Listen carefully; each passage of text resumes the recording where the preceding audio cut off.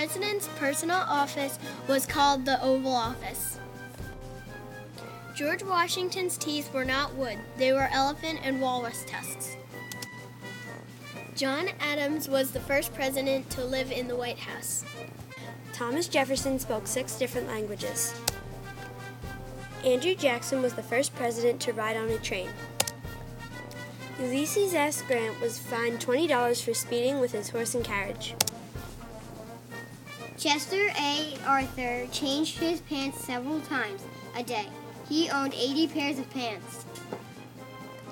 Herbert Hoover spoke Chinese to his wife to keep their stories private. William J. Clinton played the saxophone on national TV.